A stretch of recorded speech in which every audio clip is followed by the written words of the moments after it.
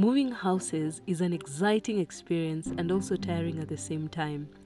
The excitement comes with change of spaces and even the better when the house is bigger than the previous one. However, the actual process of carrying stuff is not pleasant, especially when you're part of a big family.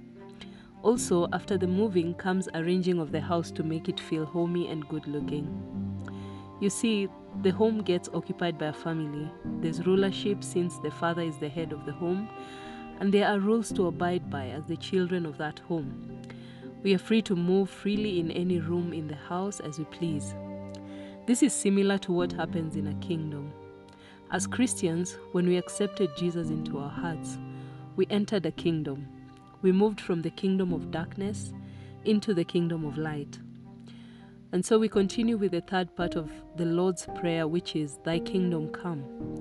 And our text is still Luke chapter 11, verse 1 and 2. And it says, Now it came to pass, as he was praying in a certain place, when he ceased, that one of his disciples said to him, Lord, teach us how to pray, as John also taught his disciples. So he said to them, When you pray, say, Our Father in heaven, hallowed be your name. Your kingdom come, your will be done on earth as it is in heaven. Also we read Romans chapter 14 verse 17, which says, For the kingdom of God is not a matter of eating and drinking, but of righteousness, peace, and joy in the Holy Spirit. Kingdom is the rulership or lordship of Christ in our lives. Naturally, we as humans have a tendency to want to control our own lives or to be in power. It is for our benefit to pray this in our lives because we simply allow God in every area of our lives to be Lord. He knows what we need and He wants us to abide in Him. Also, the kingdom of God are the blessings and advantages that flow from living under Christ's rule.